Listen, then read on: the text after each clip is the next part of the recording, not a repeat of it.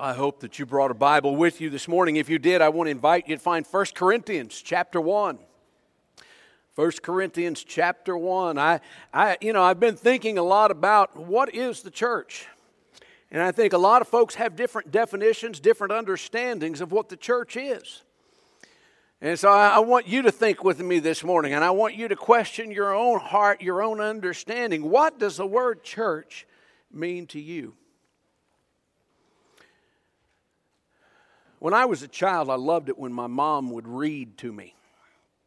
And there was one poem that she read to me that I fell in love with, and I requested it frequently. It was about 6 blind men from Indostan. Have y'all heard this poem? 6 blind men of Indostan who went to see an elephant. Now, I'm not going to read the poem to you because of its length, but it was written by John Godfrey Sachs. But maybe you're familiar with it, maybe you're not. If not, let me just give you, if I can, a brief summary of their discoveries. Remember, they're all blind. The first man fell against the side of the elephant and decided that an elephant was something like a wall. The second man ran his hand over the tusk and deduced that the elephant was like a spear. The third took hold of the trunk and thought an elephant was like a snake, while the fourth touched its leg and decided that an elephant was some sort of tree. The fifth man touched the elephant's ear and determined that an elephant was like a fan. The sixth man grabbed hold of the tail and decided the elephant was like a rope. The poet continued, and he wrote these words. He said, "Though each was partly in the right, all were in the wrong." Their understanding was based upon their experience, their feeling, their touch. And I've decided we're kind of like that when we start talking about the church, trying to define it, trying to understand it. If we do it based upon our feelings and our touch rather than by the Word of God, we may be partly right, but we're also all going to be partly wrong. So I want us to consider what the church means. The word church means, based not upon what we feel or what our experiences are, but rather upon what the Word of God says. So if you've got your Bible open to 1 Corinthians chapter 1, I'm going to invite you, if you can and will, to stand with me in honor of the reading of God's holy Word. We're going to begin reading at verse 1 and read down through verse 9. You follow along with me. Paul, called to be an apostle of Christ Jesus by the will of God, and our brother Sosthenes, to the church of God in Corinth, to those sanctified in Christ Jesus and called to be holy, together with all those everywhere who call on the name of our Lord Jesus Christ, their Lord and ours. Grace and peace to you from God our Father and the Lord Jesus Christ. I always thank God for you because of His grace given to you in Christ Jesus. For in Him you have been enriched in every way, and in all your speaking and in all your knowledge, because our testimony about Christ was confirmed in you. Therefore you do not lack any spiritual gift as you eagerly wait for our Lord Jesus Christ to be revealed. He will keep you strong to the end, so that you will be blameless on the day of our Lord Jesus Christ. God, who has called you into fellowship with His Son, Jesus Christ our Lord, is faithful. Now, if you would, look again at verse 2.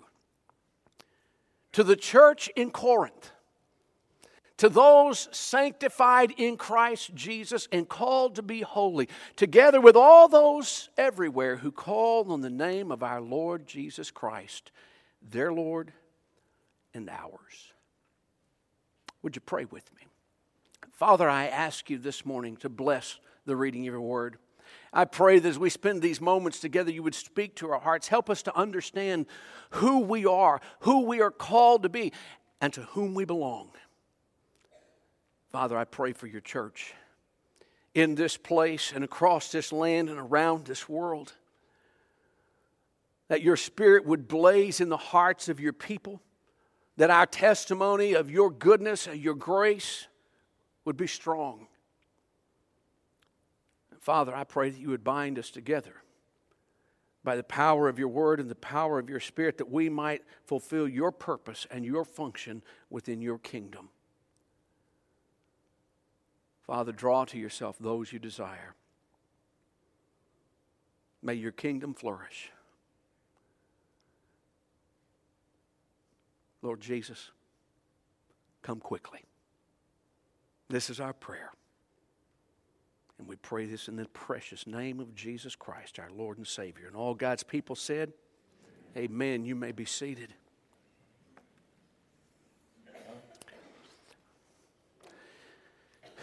Descriptions of the church are too often like the descriptions of blind men who put their hands on an elephant. Shaped by what we experience, shaped by what we feel.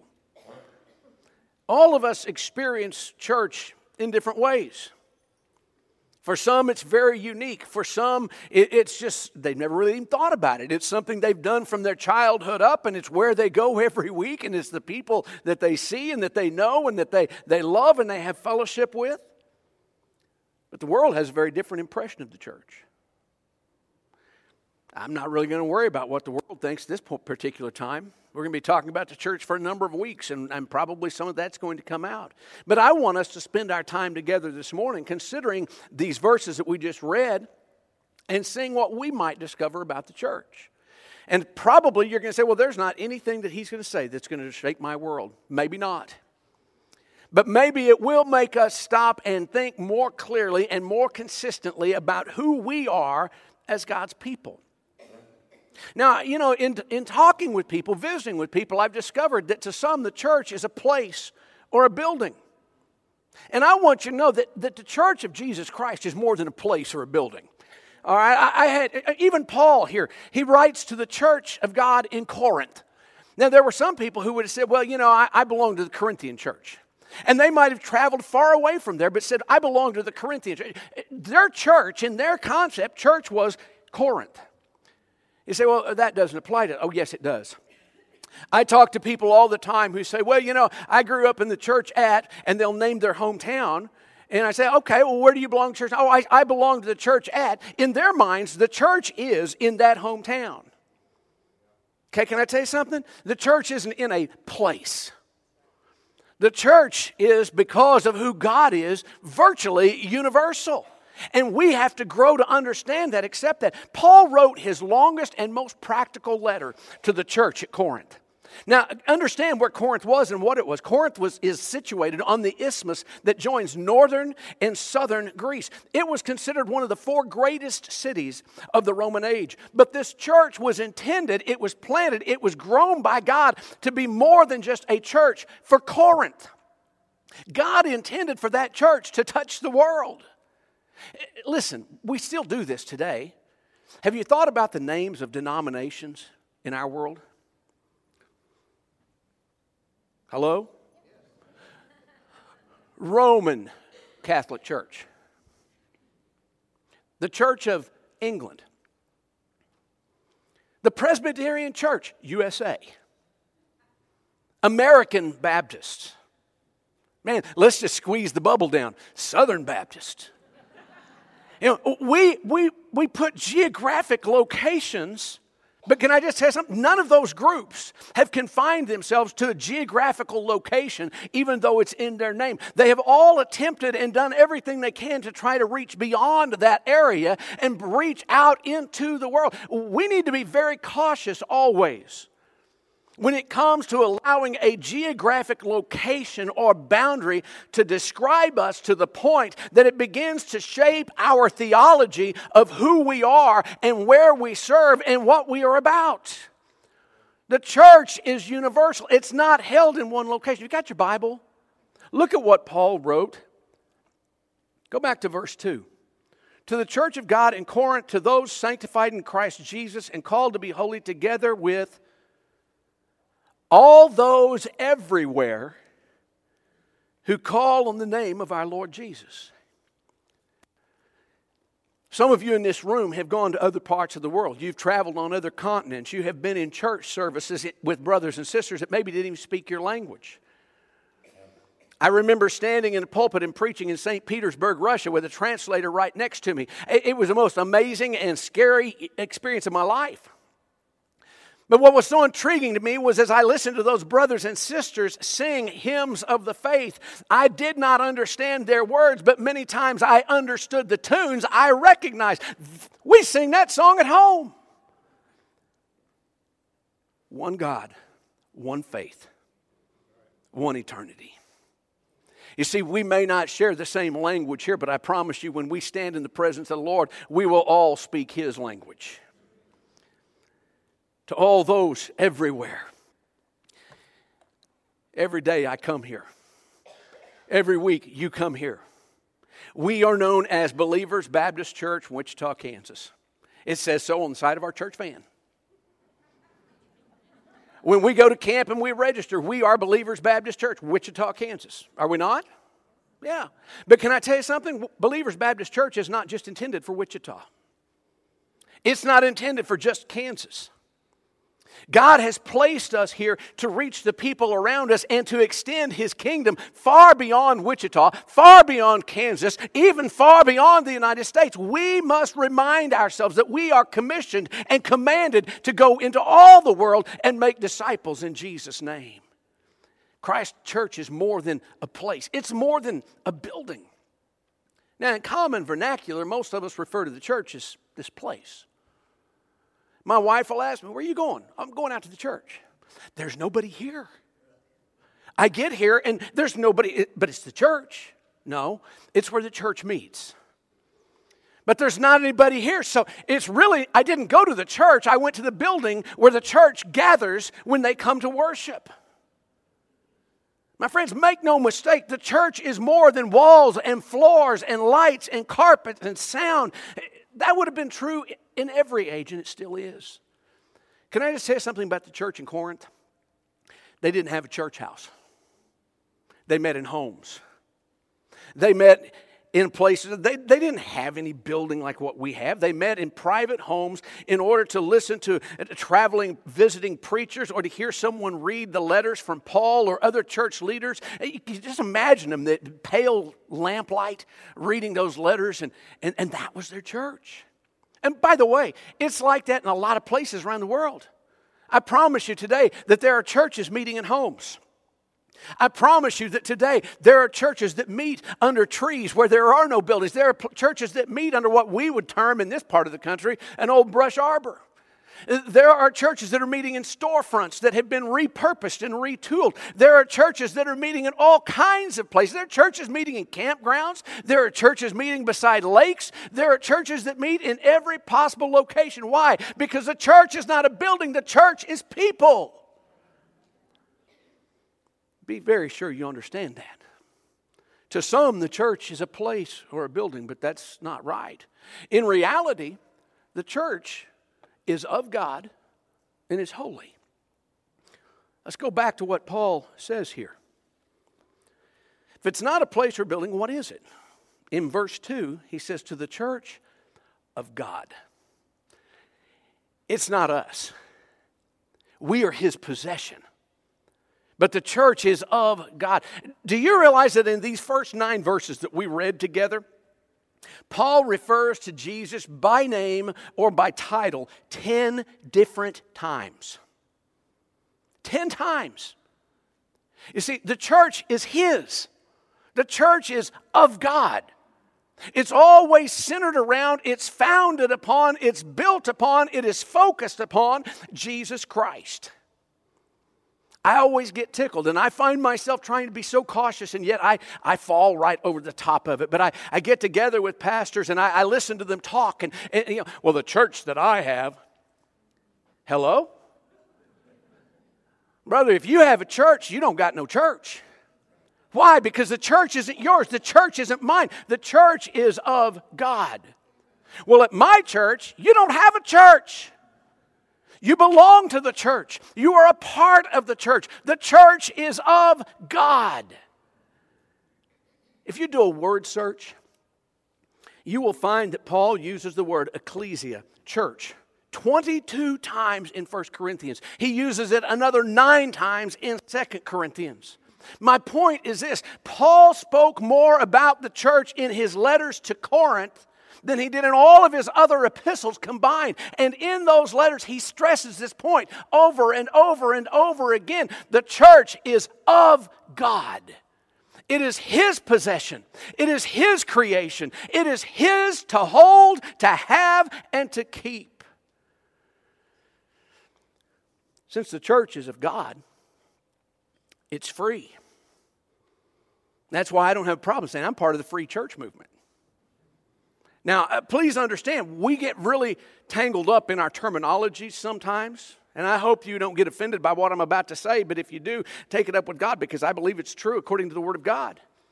We speak about the church being autonomous. That means that it is self-ruling. It is free from any authority here on earth giving it direction, and that is true. But we're really not autonomous. We are theonomous.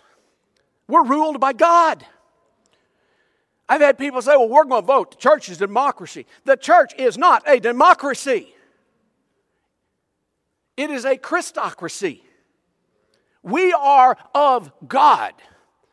And if He is not ruling, but we are by our own voice, we are not being the church of Jesus Christ. The church does not belong to us. We belong to Him. We're His. And since we are His, there is no place for any factions that are based upon the ideas of a strong leader or a popular idea of a certain group. No, we are of God. And that should be reflected by what Paul says after that. Look again. To the church of God in Corinth. To those who are sanctified in Christ Jesus and called to be holy. Sanctified. Man, that's a good word, isn't it? We don't use it much. Sanctified. Sanctified means that someone or something is set apart for a specified purpose. We are sanctified by God. We are set aside for His purpose. We are set aside to glorify His name. We are set aside to be His people in this world. We are set aside to fulfill the calling of His kingdom. And by the way, did you see that word calling? Did you notice that word? It didn't just apply to preachers. It didn't just apply to a select few individuals, a spiritually elite, or whatever you would care to call them. It's for everyone who is part of the church. We are of God. We are called. We are sanctified and called to what? Be holy. Every born-again believer is called to holy living. We are all called into kingdom service. When we respond to God's calling for salvation, when we come to Him in repentance and faith, He sanctifies us. He sets us apart for His service, and He calls us to live a holy lifestyle. Now, you say, why are you making such a big deal about this? I want you to get what is fixing to happen here. Think about this in the context of the letter. Isn't it amazing that Paul would write to the church in Corinth and call them sanctified and holy? How could he do that? Have you ever read this letter? Divisions and factions, infighting. They were bringing lawsuits against one another in the courts in town. Sexual immorality, incest in the church. And everybody knows about all these things that are going on. It's not like it's secrets hidden in the dark. No, everybody knows. They would come together to celebrate the Lord's Supper and people would get drunk. Sanctified and holy. Most of us would say, not me, I'm getting up walking out of this place. These people are nuts. Maybe you felt like that about a church you've been in before. How could he say that? It's simple. Paul understood something that we tend to forget too often in our self-righteousness.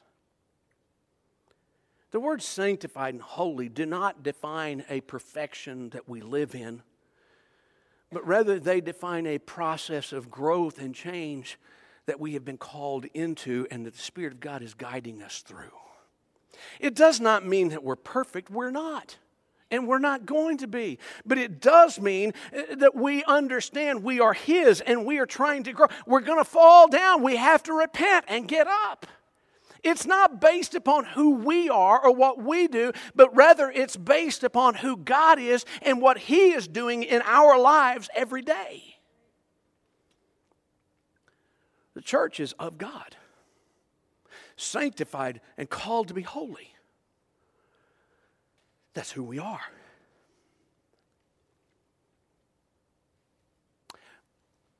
Let me take us one step further. Got your Bible open? I want you to understand that finally, the church is a community of grace and anticipation. Say, what do you mean a community of grace? The church is created in grace. We as the individual parts, as believers, we are created in grace. We don't deserve God's love. We don't deserve His forgiveness. We don't deserve His mercy. We don't deserve salvation. No. Well, what do we deserve? We deserve condemnation and judgment and destruction and wrath. But in His grace, look at verse 3. Grace and peace to you from God our Father and the Lord Jesus Christ. Paul is praying for them to experience grace and peace from God. Verse 4, I always thank God for you because of His grace given you in Christ Jesus. Folks, don't ever get to thinking about yourself that I am somebody because I am so good God accepted me. Because I want you to know something. You are not so good that He accepted you, and you are not somebody. You are nobody, but in His grace, He has loved you. Grace. God's unmerited, unearned, undeserved favor. I've said it many times. My favorite acrostic of grace is God's riches at Christ's expense. We get everything the Father can give us by way of inheritance, but the Son paid for it all.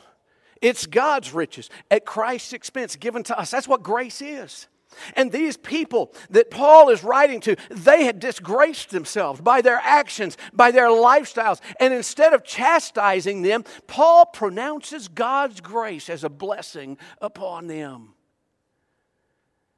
There's a lesson here for us. Because you see, too often we, the church,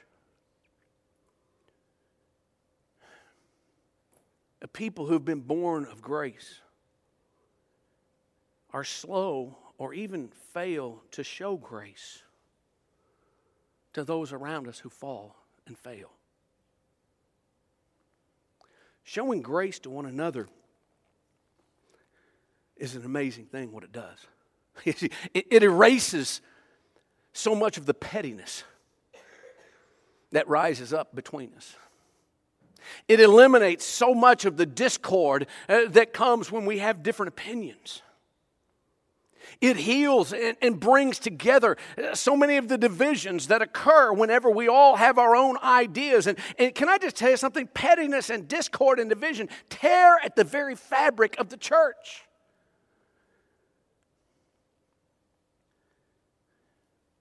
Why should it be different than that?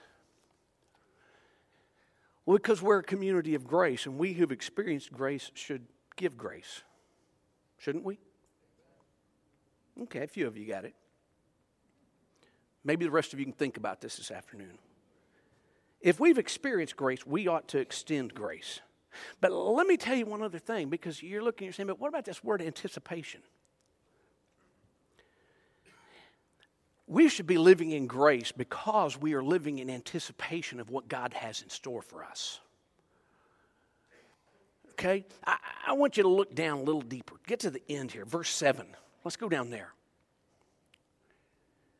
He says, therefore you do not lack any spiritual gift as you eagerly wait for our Lord Jesus Christ to be revealed.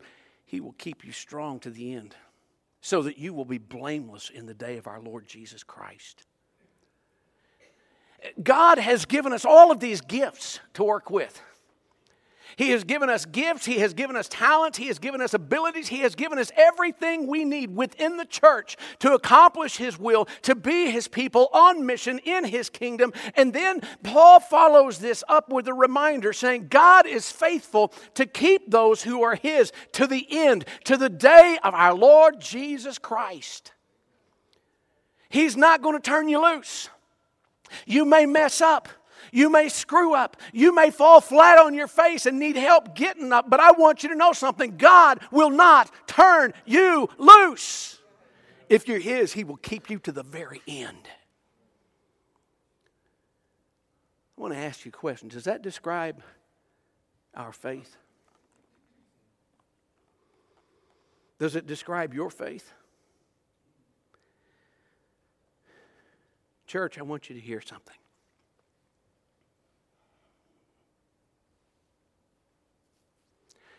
$13 ago today,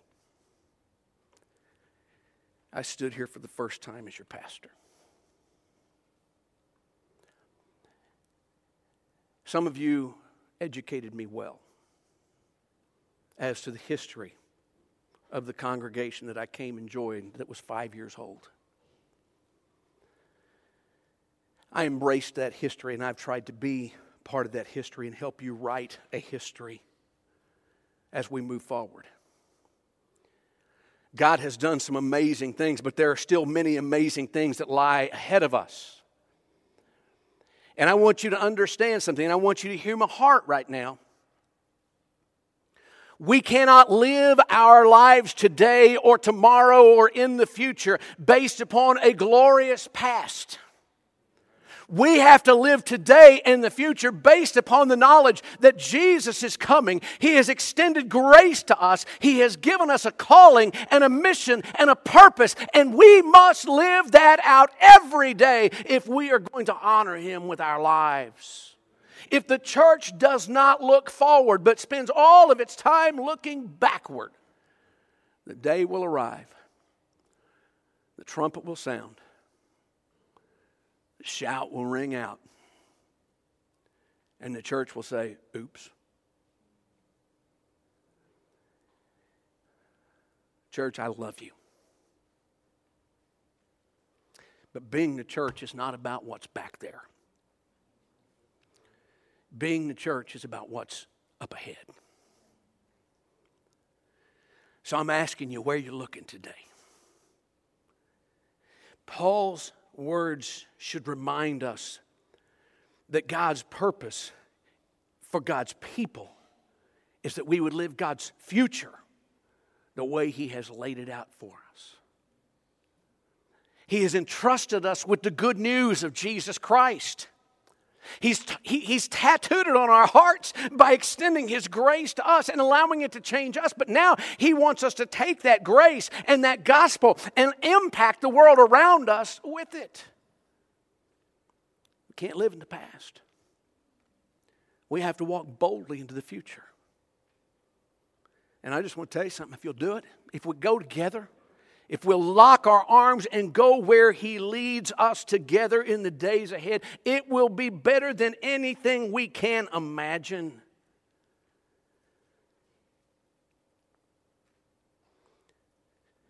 The world around us is lost and dying. The Church of Jesus Christ too often is happy to say, that's our building. That's the reason that so much of the world today says the church is irrelevant. The church doesn't mean anything in today's culture. I got a news flash for you. The world is wrong.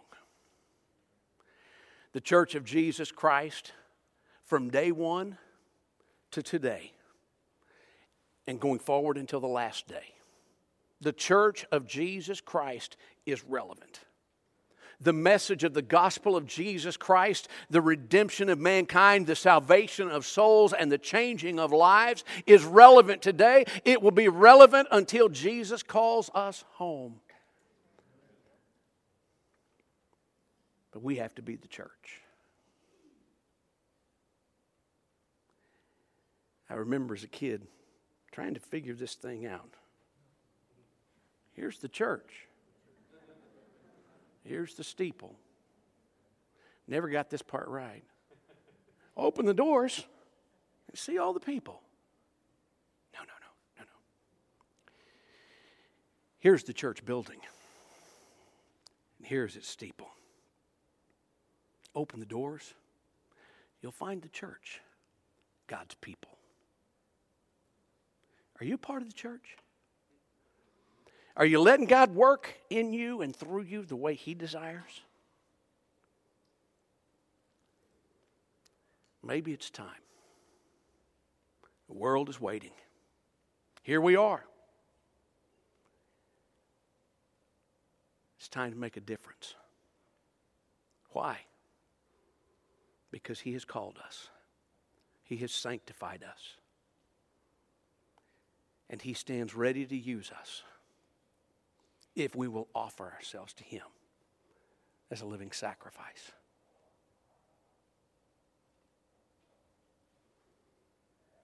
Let's bow our heads together. In just a moment, we're going to stand together and sing a song of invitation. For no other reason than this, I want to give you the opportunity to respond. I don't know what God may have said to you. I don't know what perhaps we read or what was spoken or what the Spirit of God said into your head and your heart that has touched you this morning. But if something has struck a chord, struck a nerve, and you need to respond in some way, maybe you need to respond just simply by talking to God right where you are. You can do that. Maybe you need to feel the need to come to this altar and fall before God and say, Lord, I haven't been acting as a part of the church. I haven't been serving. I haven't been living like I'm supposed to. I know that. You're calling me to that. I want to surrender to that. You can do that. The altar is open. Maybe you want someone to pray with you. I'd be happy to do that. Maybe you're sitting here and you're saying, I'm not a part of the church of Jesus Christ. I don't have a relationship with Jesus. I know about Him. I've heard all the stories. I know about Him and I know what He did, but I've never understood that needs to be personal to me. Well, my friends, it is. That's what it should be, personal. You see, salvation is not about a church. Salvation is not about a denomination. Salvation is not about a preacher. Salvation is about an individual surrendering their life to Jesus Christ and accepting His free gift. And maybe today He's calling you to that. So whatever it is He may be speaking to your heart, I want to give you the opportunity to respond. We won't be a long time, but if you need to respond, I'm going to invite you to come in a moment when we stand and sing. Pray with me. Father, I thank You this morning for Your word. I thank You for the church. As I read, as I study, I begin to understand more and more what it cost You to establish this church. The sacrifice of Your Son. The one who said, I will build my church. And He has. Not bricks and mortar. Not concrete and carpet. People. The redeemed of the Lord. Blood-bought saints of the living God. Bought and paid for by the sacrifice of Jesus Christ, His only begotten Son. That's the church. And Father, this morning, I pray for Your church. I pray that if there are those in this room who are not a part of the church, they've never surrendered their hearts and lives to You, I pray that Your Spirit would call them, draw them. Father, invite them into Your family. For Your people in this room. No matter who they are, what their age, no matter what their role, I pray, Father, that You would place upon each one of us a burden to find our place of ministry and service, to fulfill our role within the body of Christ, that every part might work together in union to accomplish Your purpose in making the name of Jesus known across this land and around this world. Father, thank You for Your word. Thank You for speaking to us. I pray now that Your Spirit would draw, that Your will would be done. For I pray this in Jesus' name. Amen.